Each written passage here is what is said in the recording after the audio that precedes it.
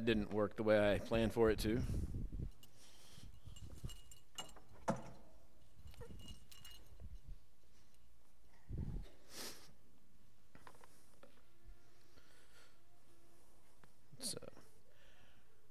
Good morning. Take two. It's good to see you this morning. Hope you're doing well. I know many of you we see on a weekly basis. Let's go to God in prayer. Our Father and our God, we thank you for who you are, for who you called us to be as your people. We thank you for your love and for your protection and for your guidance and for your constant concern for us. We thank you for how far you came and to provide us a way to come back to you, to overcome the sin that dwells in our lives, the sin that strives so hard to take residence among us. I thank you that you've given us a way around that, a way through that, a way to conquer that. We thank you for Jesus, his sacrifice, and the hope we have in his blood. We thank you for the time that we have to gather together. Pray that over the next few moments that our hearts would be still, they would be soft, that our minds would be open and willing to listen to what it is that you have to say to us. We are humbled that you reside within us, and humbled that you desire to lead us and guide us, and I pray that we might be constantly seeking your voice and your way. Be with us at this time, Lord, as we open your word. Go with us from this place. Lead us in a way that you would have us to walk. Help us to be observant of the people that are around us and the opportunities that lie before us to be a message of hope to the world in which we live. And we ask these things in Christ's name. Amen.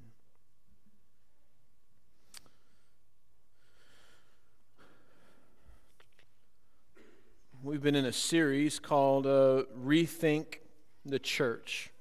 And this morning, we're going to talk about what it means to rethink service. Bert, I'm going to ask you to move along with me, because this won't connect. Rethink service.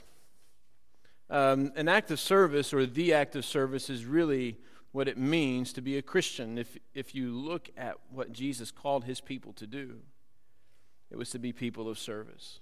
Even Jesus says in Mark chapter 10 and verse 45, even the Son of Man did not come to be served, but to serve and to give his life as a ransom for many. And over and over and over again, Jesus calls his people to be a people of sacrifice, to be a people of service. But sometimes I think we may not know exactly what it means to be people of service. I think we need to rethink what it means to be servants and to reshape our view of service in and of itself. Let's read Matthew chapter 25, verses 31 through 46. Jesus paints a picture here, a pretty vivid picture. Part of it was read for us a moment ago, but let's read this section of this parable that Jesus tells, beginning in verse 31.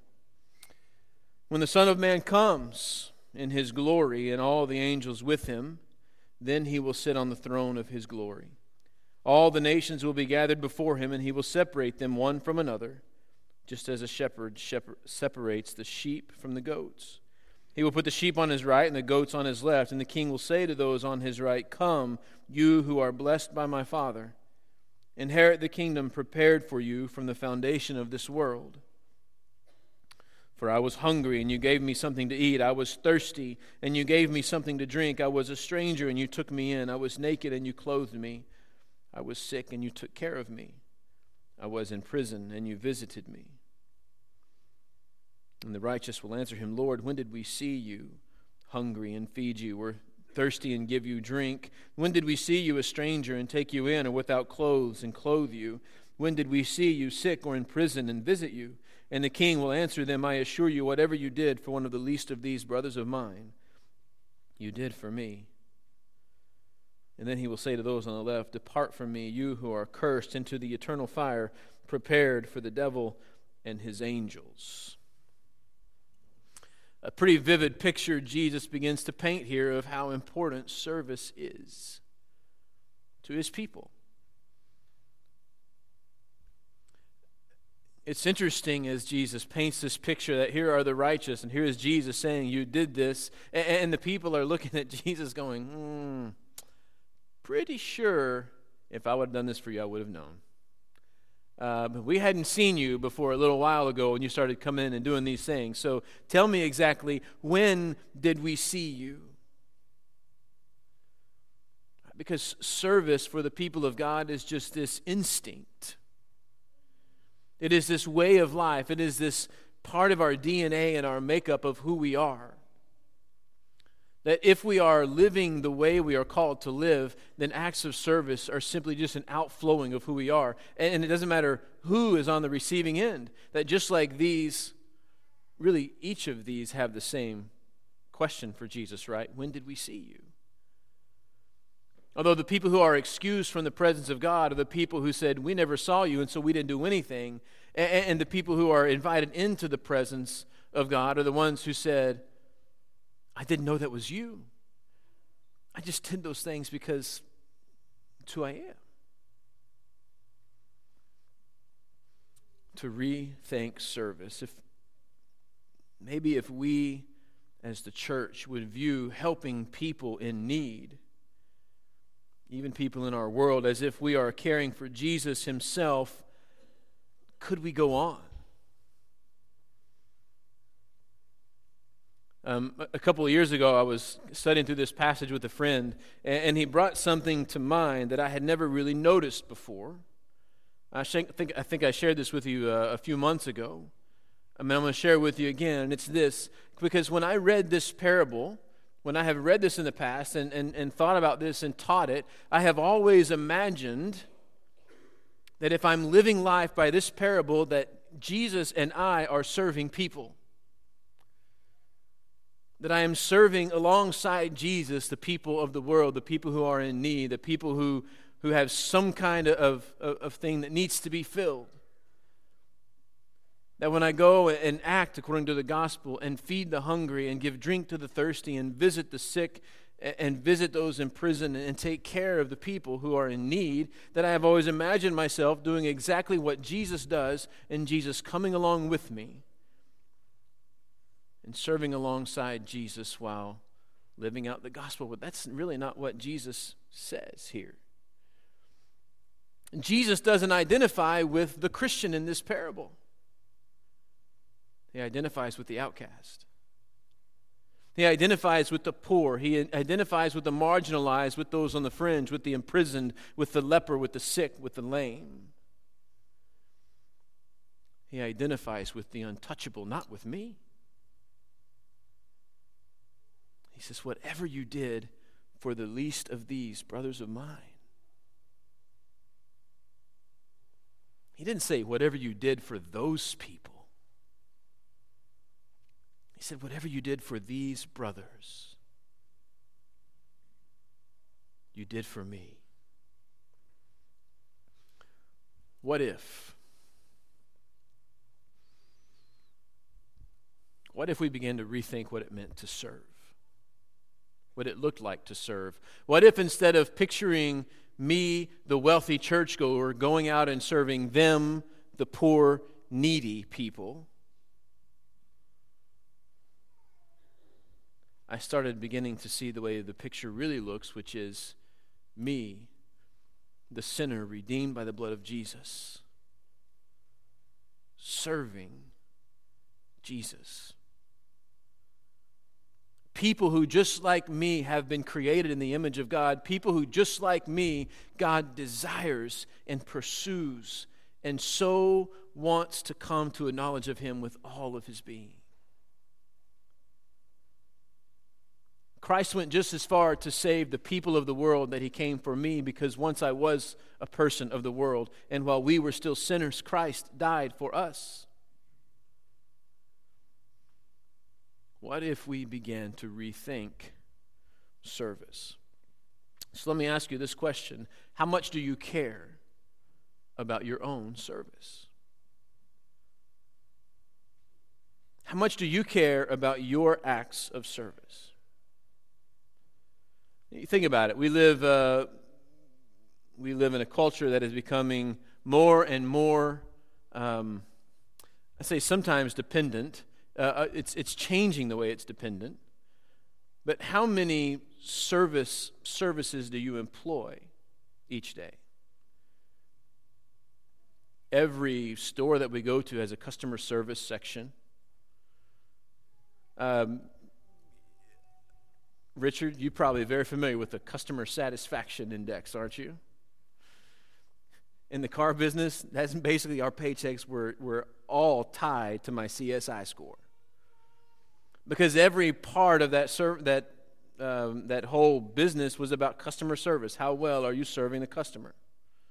Or how well can you coach a customer to say that you are serving them?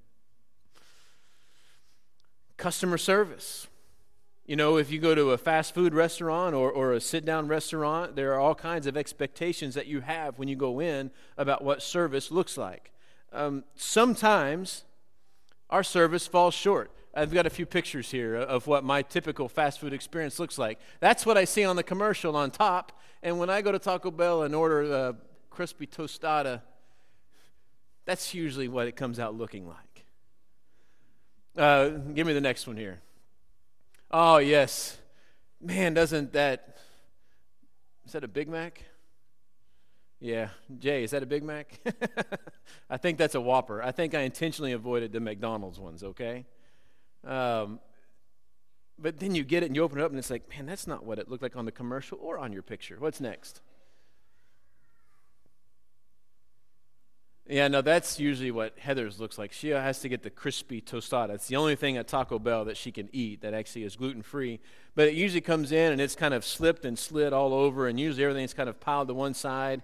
Really doesn't have the same presentation that you expect. My personal favorite is when I order pizza for the kids and it shows up at the house looking like this.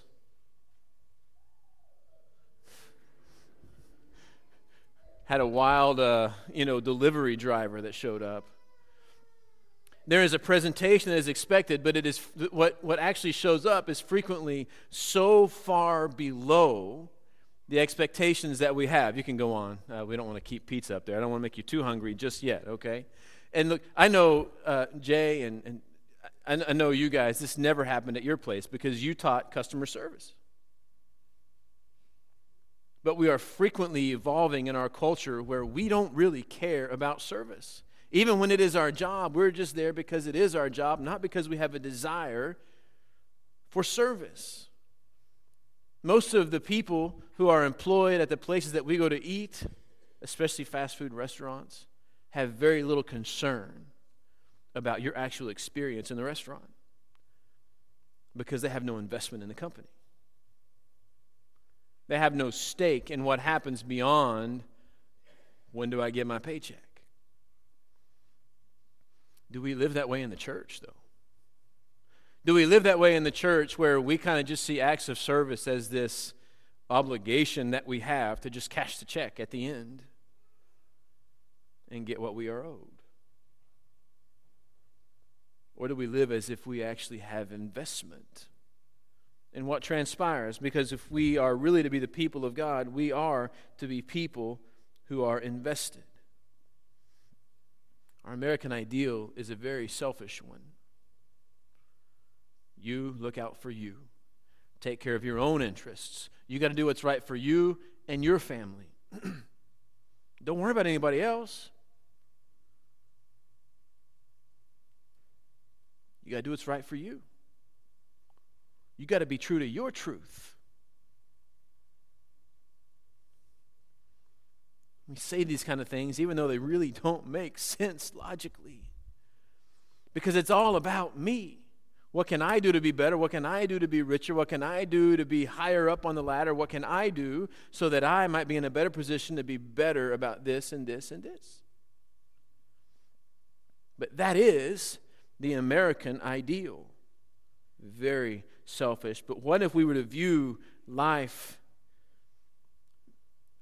truly understand and embrace the life-changing effects of God's grace how could we keep that to ourselves? How could we not be willing to sacrifice the things that we have come to cherish in our culture for an eternal good? Because really, here's the truth about service. Serving others is far more practical than we think. One of my great frustrations as a youth minister was that anything that someone in the church didn't want to do became a great idea for a service project for the youth. Oh, so-and-so needs what done? Oh, good service project for the youth. We kind of just became the catch-all for the grub work that nobody wanted to do. Oh, the youth group needs a service project. I got a job for them. I can't get anybody to come out here and help me with this. Send them out. And most of the time we would do it. Sometimes begrudgingly, but we would do it. And that's really the issue, isn't it? That so frequently our acts of service are done in a very begrudging way when we actually get out and do them. But what we're really content to do is to say, well, we'll just kind of think about it. We'll pass along the information. And we do different kinds of things to make us feel better about not being as active in it as maybe we know we should be. Look at what James says in James chapter 2, verses 14 through 16. He says, "What good is it, my brothers, if someone says he has faith but does not have works? Can his faith save him? Or if a brother or sister is without clothes and lacks daily food, and one of you says to them, 'Go in peace, keep warm, and eat well,' but you don't give them what the body needs, what good is it?" You see, there is this inherent and innate obligation for us to continue to fulfill the needs of the people in which we come into contact with. That's what Jesus did, is it not? Over and over again, Jesus took care of what they needed, but in order that they may hear what they really needed, he took care of what physically ailed them as well. You remember the man who was lowered down through the roof by his friends. As soon as he hit the ground, Jesus said, "I'm so glad you're here. Your sins are forgiven." And you have to believe his friends up at the top who just dug through the man's roof said, "That's not what we came for. I don't care about his sins. I've heard you can make people walk." And Jesus looks at the audience who knows or skeptical, and he says, "So that you may know that the Son of Man has the authority to forgive sins, I tell you, rise and walk." And the lame man stood up, picked up his mat, and ran out of the room. And it's not that Jesus is acknowledging that he needed to be able to walk more than he needed the blessing of forgiveness of sins. But he says, so that you will hear what I'm actually telling you. Let me remove the physical obstacle so you can see the value of forgiven sins. A man I met from Ghana, West Africa, who began the Ghana, West Africa mission to build water wells in Ghana. He went over there one time, and he was going through these villages, and he went over there with the intent of preaching the gospel. And when he walked into this village, he began to preach. And what he realized is nobody could hear what they were saying, what he was saying, because they were so sick. They were so sick because they had bad water. And he said, how can these people hear what I'm trying to tell them through the infirmities that they are dealing with? So he called a friend from the States and said, I need money to build these people a fresh water well. I need to heal their physical ailments so they can hear the gospel. Because right now they're too sick to hear. And so they got money and they got a truck over and they dug a well and they got fresh water. And as the people began to get well, he began to teach them the gospel of Jesus Christ. And from that moment, he created a mission that began to serve the entire nation of Ghana and now serves most of the continent of Africa, bringing clean water to villages. And they always build the water well in the front yard of the church building. Or rather, they build a water well and then plant a church. So that when people come to get fresh water, they also get living water.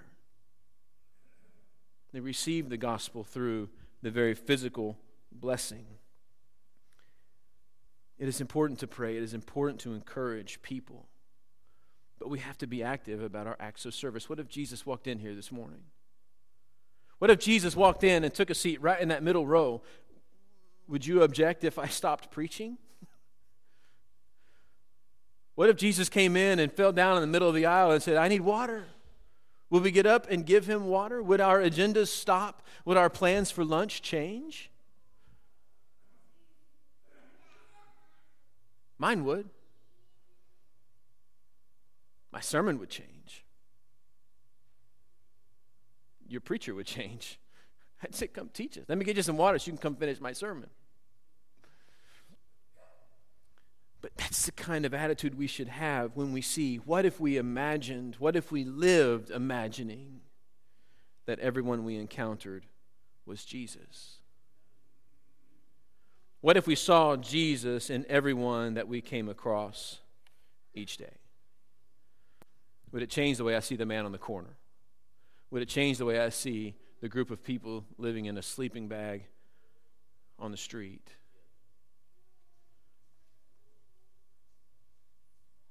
Would it change the way I see the people that come into my doors every day asking for money or asking for food or asking for help in one way or another?